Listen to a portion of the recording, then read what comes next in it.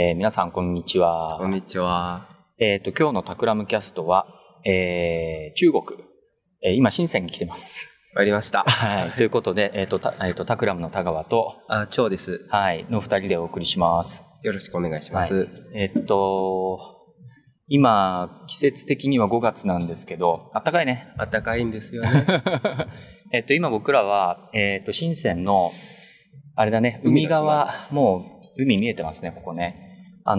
牧文彦さんが設計した、ここはなんだっけ？海上世界文化技術中心というセンターというところですね。はいはい。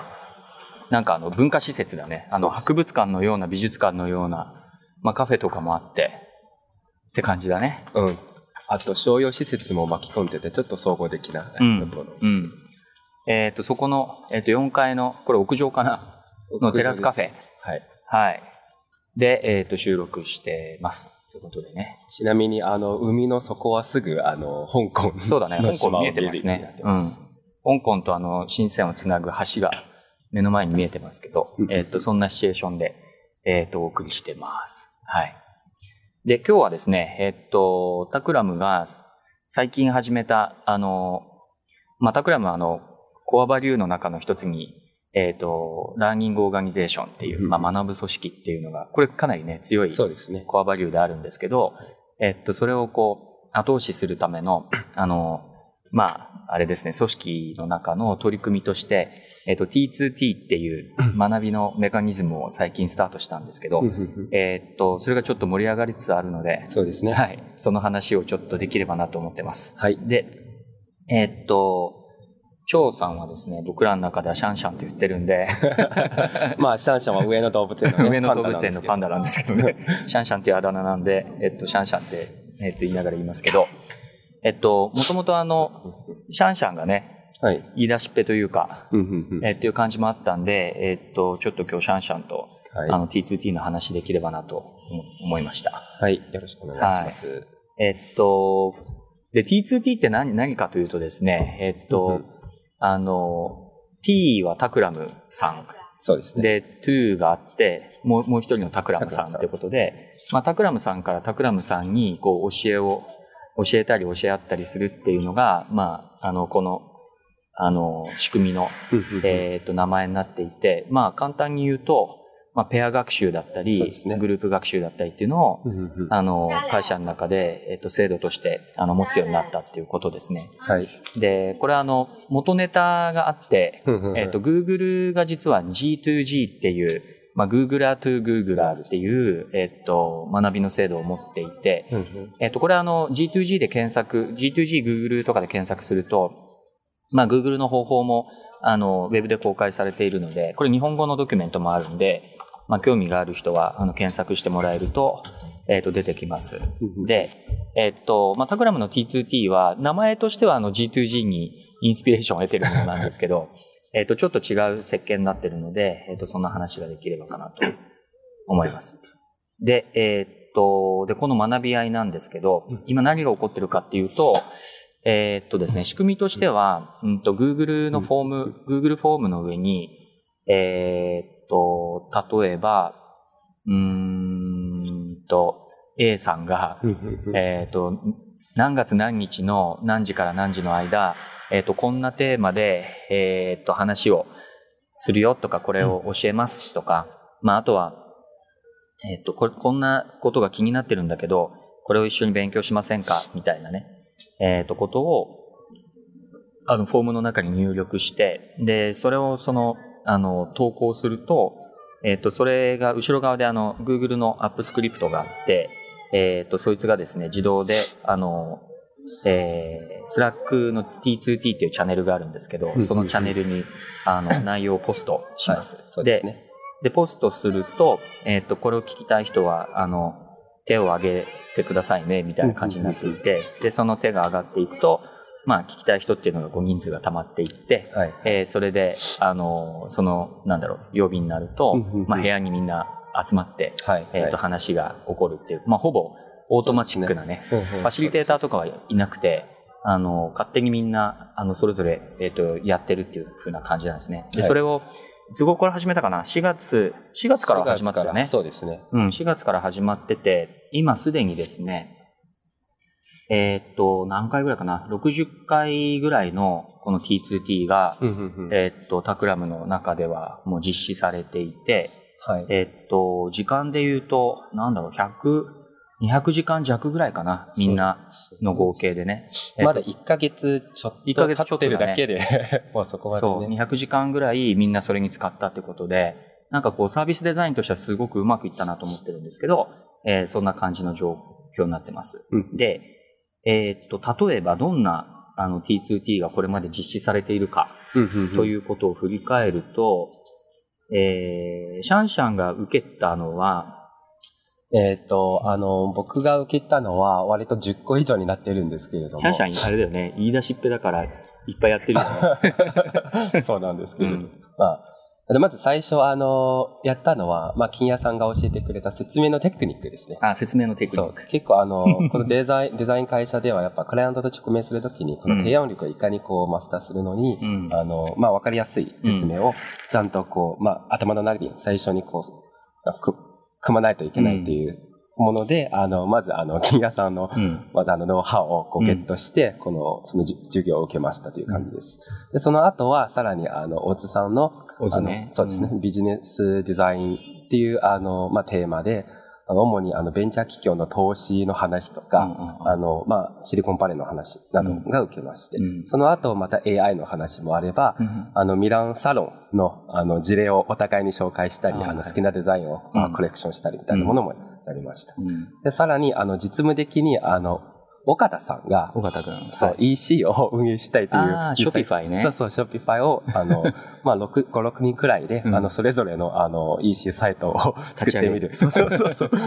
ていうものもありました。あとは、ロゴ系でグラフィックデザインに関しては、タイプデザインの、バースさんのタイプデザインの話もあり、たけしのブランディングの話もありましたね。とりあえずいろいろ参加してきました。いろいろ多様ですね。そうですね。今 T2T の、スラックのチャンネルに投稿されているものを見ると、例えば、今シャンシャンが言わなかったもので言えば、オズ、佐々木さんのカスタマージャーニーマップの作り方。あれですね。あとは翔太の V-Ray のレンダリングについて、マテリアル設計から、照明の設定の考え方チューニング。さくちゃん、人工知能、入門、基礎概念、と簡単な実装を教えます。僕はあれですね、デザイン経営宣言についてその概要。それも参加しましたね。あとは、尾形くん。そうだね、尾形くんショピファイだな。そうですね。で、バースがタイポグラフィーありましたね。あと、タナショー。ビジョンデザインのためのイラストレーション作法。これマニアックだね。マニアックで。基本マニアックなものが多いんですね。これマニアックだ。すごいマニアックなのと、めちゃくちゃ基礎っぽいやつ。その次が、ミートが、C4D の処方を教えますみたいな。これは入門編だね。そうですね。あとは、俺が受けてすごい簡単な内容といえば簡単な内容なんだけど、すごい良かったのは、Q ちゃんが、あれだね、Adobe のオーディションを使って、収録したインタビューのノイズ除去について教えますってやつ。結構実用的なものですね。どうですか？すごい使いやすかったんですか？よかったよ。いや、オーディション触ったことなかったから、だけどなんかこう、細かいほら、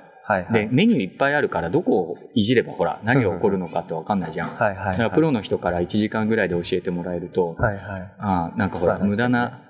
な探索をする必要がなくなるから、すごい楽っていうね。そうですね。やっぱこの T2T が普通の本とかインターネットの情報よりもピンポイントでこう情報の伝達率、効率がすごいいいんですね。いいよね。ある程度ね、その教える側はプロというか実務でやってるからね。そうですね。だから、それを教科書的に教えてもくれるんだけど、そこでディスカッションっていうか、話とかもしながら質問ぶつけたりできるからね。そうですね。これいいっすよね。大沢くんマニアックだな。M5 スタックを使ってみましょう。M5 スタックは ESP32 を搭載しているので、みたいなね。マニアックでもないのか。この界隈の人にとっては普通なのかもしれないけど、そういうこととかね。その中になんかメールボックスゼロ。これね、これ僕があれですね。よく、てか日々の、僕が進行している教えがあるんですけど、インボックスゼロだね、これは。そうですね。メールのインボックスをいつも空にする方法。で、そのインボックスゼロの、その教えを、最近スラックとか、あと Facebook メッセンジャーとかにも適用してるんですけど、同じようにするにはどうしたらいいかみたいな。これは、あれだな、本当にどっちかっていうと、ライフハック的なものだね。オズはあれだね、ウーバーの上場目論見書を見ながら、ウーバーのビジネスモデル解剖をしましょうみたいな。最近上場したばっかりですね。そうだね。これ5人聞いてるね。そうそう。で、あれだよね。これフロントでプロジェクトに入ってる人たちも参加するけど、倉庫とかリエさんみたいな、プロジェクトの周辺で動いてる人たちね。サポート系の人たちも自由に聞けるようになってるので、会社全員、自由参加。だよね。だけど、自由といえば、自由なんだけど、月間5時間は、必ずそれに使おうっていう話になっていて、これがもう、あれだね、プロジェクトのアサインみたいな感じで、みんな5時間、先生役でも生徒役でもいいんだけど、それをやろうねってことになってて。ということですね。で、さっきの、200時間みたいなやつは、だいたい、すごくたくさん使ってる人と、プロジェクトが忙しくてね、全部使えなかったっていう人もいるけど、だいたいそれぐらいみんなやったのかなっていう数字になってますね。で、特になんか僕がいろんな授業を聞く中に、やっぱこの AI プログラミングっていうセトリックとジョーを、フランス人とアメリカ人3人で、マシンラーニングの基礎知識を勉強して、その中に、アナコンダっていうライブラリを使って、簡単なこのマシンラーニングっていうプロトタイプを作ってみましたね。で具体的には何かというと、日本のアニメの中に、ゴストインシェルっていうアニメがあって、そして映画もちょうどがあって、その映画版の画面と、アニメの画面を同じシーンの中に違うテストの2つの画面をどんどんコンピューターに学習させて、でそこでもう一個のアニメのない画像をコンピューターにインプットすると描画してくれるっていうアニメ風に描画してくれるものですね。すごいまだいろんなビッグデータがまだ溜まってない状態で、解像度が低いんですけれども、でもちゃんとなんかインプットね、それっぽくなってますね。その延長線で、この技術をさらにこの3人で、UI デザインも含めて、一個のアプリを作っていけるんじゃないかなっていうアイディアもあり、さらに T2C の第2弾、この AI ラブっていうチャンネルを立ち上げて、このサービスを作ってみる段階ですね。なるほどね。ですね、T2T は一応、チャンネルがあって、さっきも少し紹介した通り、Google フォームから、エントリーすると、ここに応募のね、応募を集める、投稿が入っていくんですけど、ちょっと細かいサービス設計のところで、実は最初にローンチした後に、ちょこちょこ僕改良してるんですよ。ちなみに僕は最近の趣味が夜中の2時ぐらいに、この手の仕組みをガスを使いながら、ちょこちょこいじるっていうね、スクリプトをニョロニョロ書きながらですね、いかにスムースにみんなが使えるようにするかっていうのを、寝る前の趣味みたいなのでやってるんですけど、投稿するときのいくつかの、投稿フォームの設計上いくつかのポイントがあって、1個は、あれね、Google カレンダーの、そのカレンダー URL を一緒に投稿しておいて、それを参加する人が自分で勝手にコピペできるようにするっていう話と、もう一個は必ず、この T2T やるよっていう時に、スラックでチャンネルを事前に作っといてもらって、で、そのチャンネルを、この募集の文章の中に入れとく。で、そうすると事前にこれ読んどいてみたいな話とかを、そのチャンネルの中でやれるし、あと、さっきのシャンシャンが紹介してくれたような話でもそうなんだけど、チャンネルが存在してると、一回 T2T やった後に、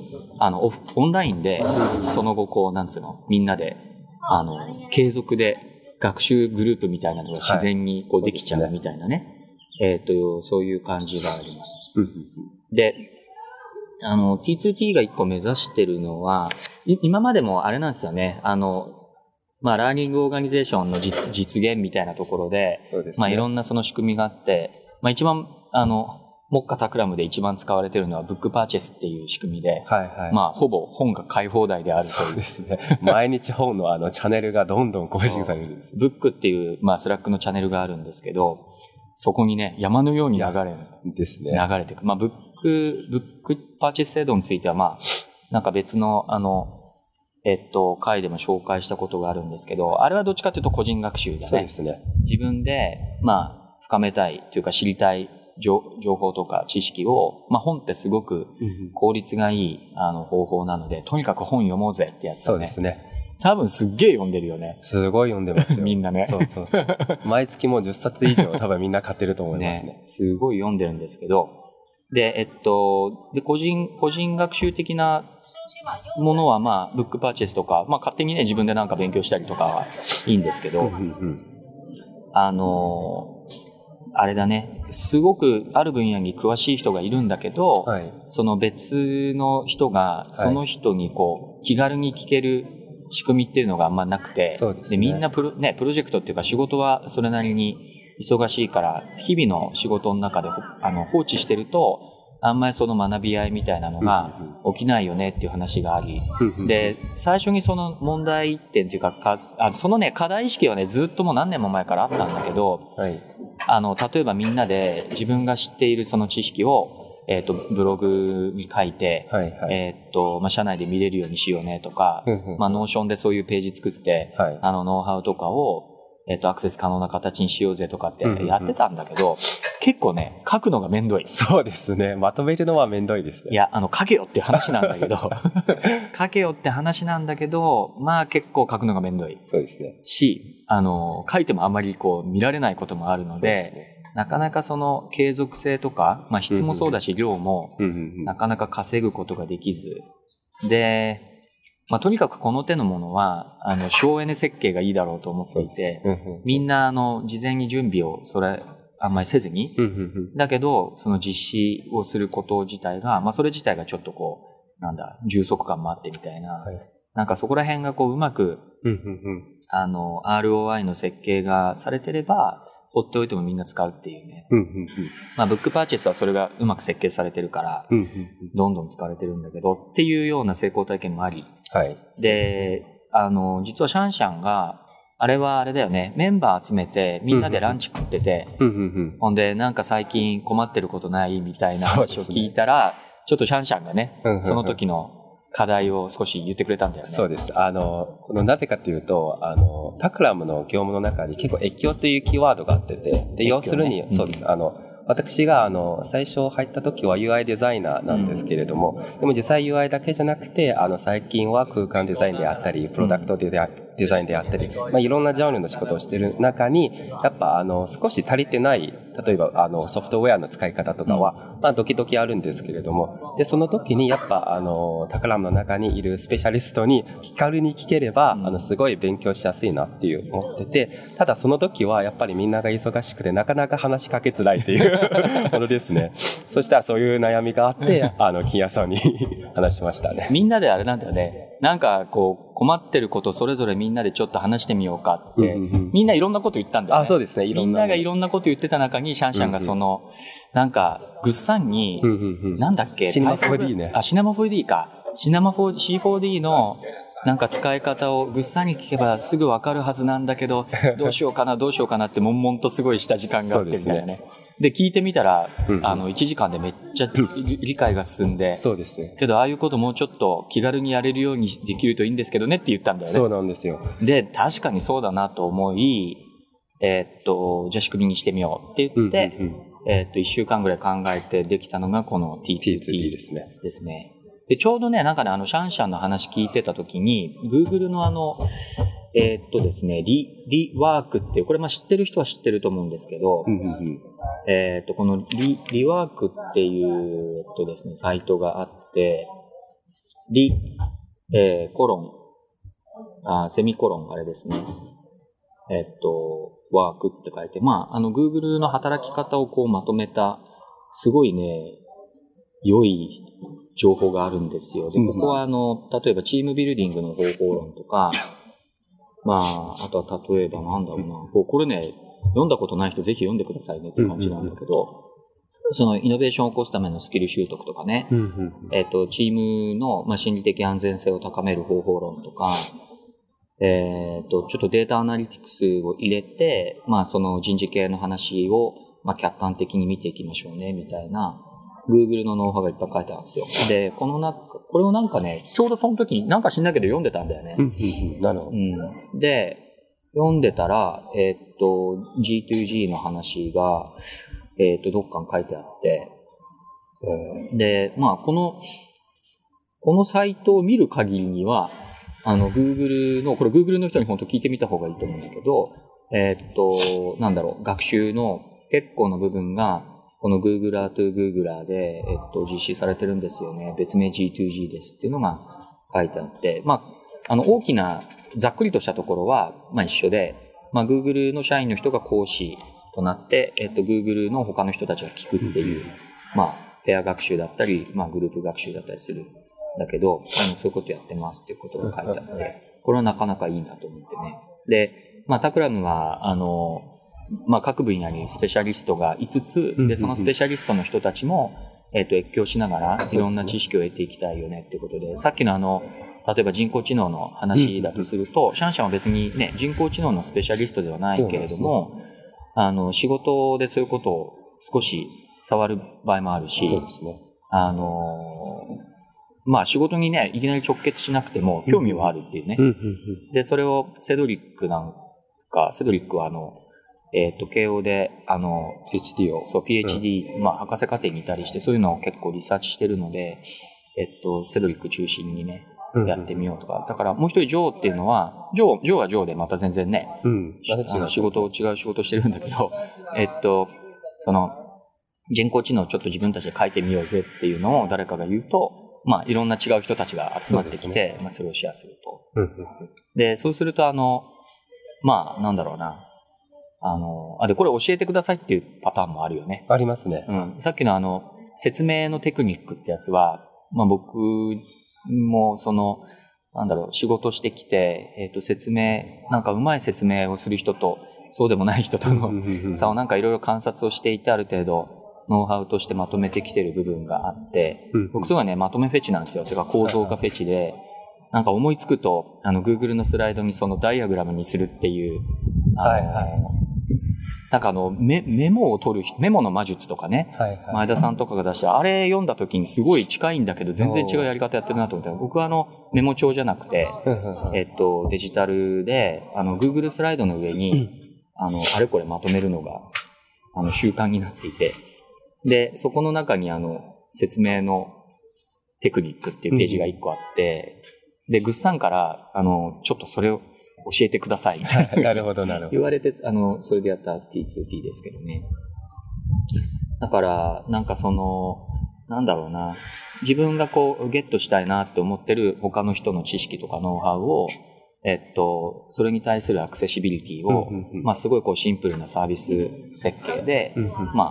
織の中にインストールするということだね。で、会社の側は何しなきゃいけないかっていうと、それに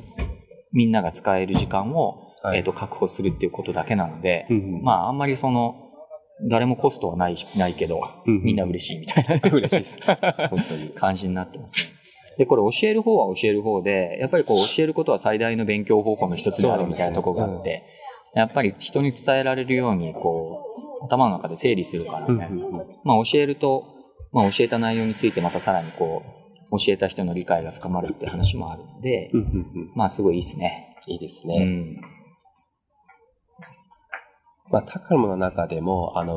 パーチェイスと T2T 以外も、さらにスキルアップサポートっていう制度も存在してますね。でね、それ最近ね、名前変えたのよ。それまだあれだね、みんなにアナウンスしてないんだけど、これまでスキルアップっていう、なんか普通の名前だったんだけど、それをね、セルフアップグレードなんちゃらみたいな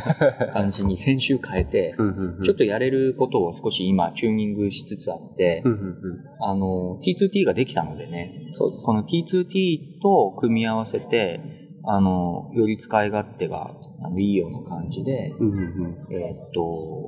このセルフアップグレードはあれだ、どっちかというとなんかカンファレンスに出てみたいですとか、そうですね。なんか外部のがやってるレクチャーを聞きに行きたいですとかね。あとネット学校通ったりみたいな。そうね。オンラインスクール通いたいですとか、英会話勉強したいですとか、そういうのを、会社がサポートする制度なんですけど、ちょっとそれも変えてね。で、もう一個、で、T2T がローンチされて1ヶ月も経たないうちに、今度また別の人が、野見山くんっていう、野見っていう人がいるんですけど、最近入った人で、のみが、T2T じゃできないこともあるんですよね。で、それは、新しいテック系のね、ハードウェアとかソフトウェアを、触りたいじゃないですかっていう。で、それも、自分の時間のある時にゆっくり触りたいんですみたいなね。プロジェクトで触るのはいいんだけど、それより前に触りたいんですよね、とかって。で、そうしとくことで、プロジェクトが出てきたときに、即それを使えるようになるから、それをなんとかサポートしてくれませんかねってことで、あれだね、そういうことをやっていいよっていう。で、それも先週かな、先々週ぐらい、1ヶ月ぐらい前から結構議論を、ピープル&オーガナイゼーションっていうチーム、PO っていうチームがいるんですけど、そっちで議論してて、名前をね、最初 R&D サポートとか呼んでたんだけど、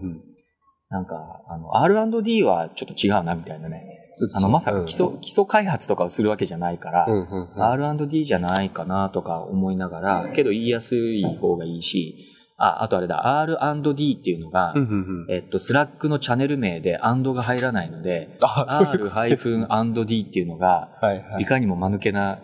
意味合いであるっていう感じになり。で、最終的に今ね、R4D っていう、R4D っていうのになってて、で、R4D って、これも名前的にはさ、もう他の会社がやってて、メルカリがやってんだけど、メルカリが R4D っていうのを、これは大学の先生たちと一緒にやってるプログラムがあって、名前だけ、お借りして、やってる。で、ここはR4D のチャンネルの主は尾形くんで、尾形くんがいいと言えば、基礎研究用にいろんなものを買って研究してよしっていうやつだね。なるほど。それがスタートしましたね。その 502R4D ってやつだね。これか。それでだいぶ揃ってきたかなという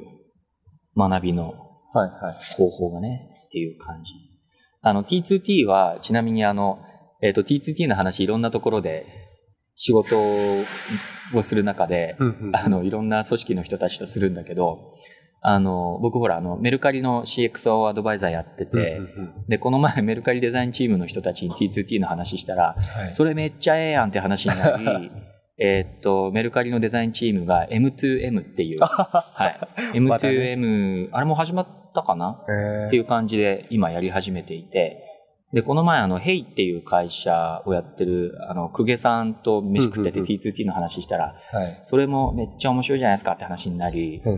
先週公家さんから、それパクっていいですかみたいな話。どうぞって。で、それは H2H っていう。ヘイさんからヘイさんへのね。みたいな感じで、ちょっと流行るといいなと。ですね。先祖はですね、G2G の Google 様が先祖なんで、それにリスペクトを払いつつ。そう、そんな感じでね。ですね。このチャンネルも本当はオープンチャンネルとかにしてもいいんだけどね。秘密はほとんどないからね。どんなことをT2T でやってるかと。来週以降開催される最新の T2T は、あれだね、ウッシーが今日本に来てるので、ロンドンプロジェクトのアップデート、ロンドンメンバーたちが最近こう得た知識とかをみんなに公開するよみたいなのを、ウッシーがやってますね。あとジョーがこれすごい、そうね、AI の話もあるし、もう一個めっちゃ直球のやつ、英語を一緒に勉強しましょう。これね。これすげえ人気あるね。10人が参加してます。とかね。しかもこれ定期的に。そう、定期的に。これいいよね。いいです。はい。僕はあれですね。産業革命とデザインの歴史についての解説。人工物の歴史を学ぶことでデザインの方法論についての潮流が見えてきます。合わせて10秒現近鉄やサピエンス全身を少し触れたいと思いますってやつですね。これ、5月の22日に実施予定です。これも人気ですね。12人。これ12人。みたいな感じで進んでますね。ということで、なんかあれだね、シャンシャンのこの一言をきっかけに、いや、本当にいい感じな、そうですね。仕組みができた。そう。まあこういうあれだよね、誰かが何か言うと、それがすぐさまこうサービスデザインされて、組織の中に投入されるっていう、そうですね。そういう自分プロトタイピングカルチャーがあるのでね、タクラムは。そうですね。それいいとこですね。はい。ということで、はい。だいたい T2T の概要はお話しできましたかね。今日は、青空の下のカフェでやってますんで、子供の叫び声とかも入ってますけど、和やかな雰囲気の中で。現地感をたっぷり伝えておきました。はい。では、今回は T2T について話をしました。タクラムキャスト、質問とかリクエストとかですね、こんな話聞きたいとか、ありましたら、ツイッターなどで、ハッシュタグ、つけていただいて、タクラムキャストでつぶやいてもらえると、一応見てます。タクラムの人が。で、定期的にそれを拾った、回とかを、やったりしてますので、ぜひ皆さん、コメントとか、応援のコメントとか、音声いつになったら改善されるんですかとか、今ね、あれなんだよね、音声改善のために、部屋に、防音材を貼る工事をやろうとしていて、まあそのうち若干音は良くなるはずなんですけど、なんかもやろうとしてますので、どしどしメッセージいただければと。あと人にもぜひ進めてもらえると嬉しいです。ということで。ありがとうございました。じゃあ今回はシャンシャンと2人でお届けしました。ありがとうございます。ありがとうございます。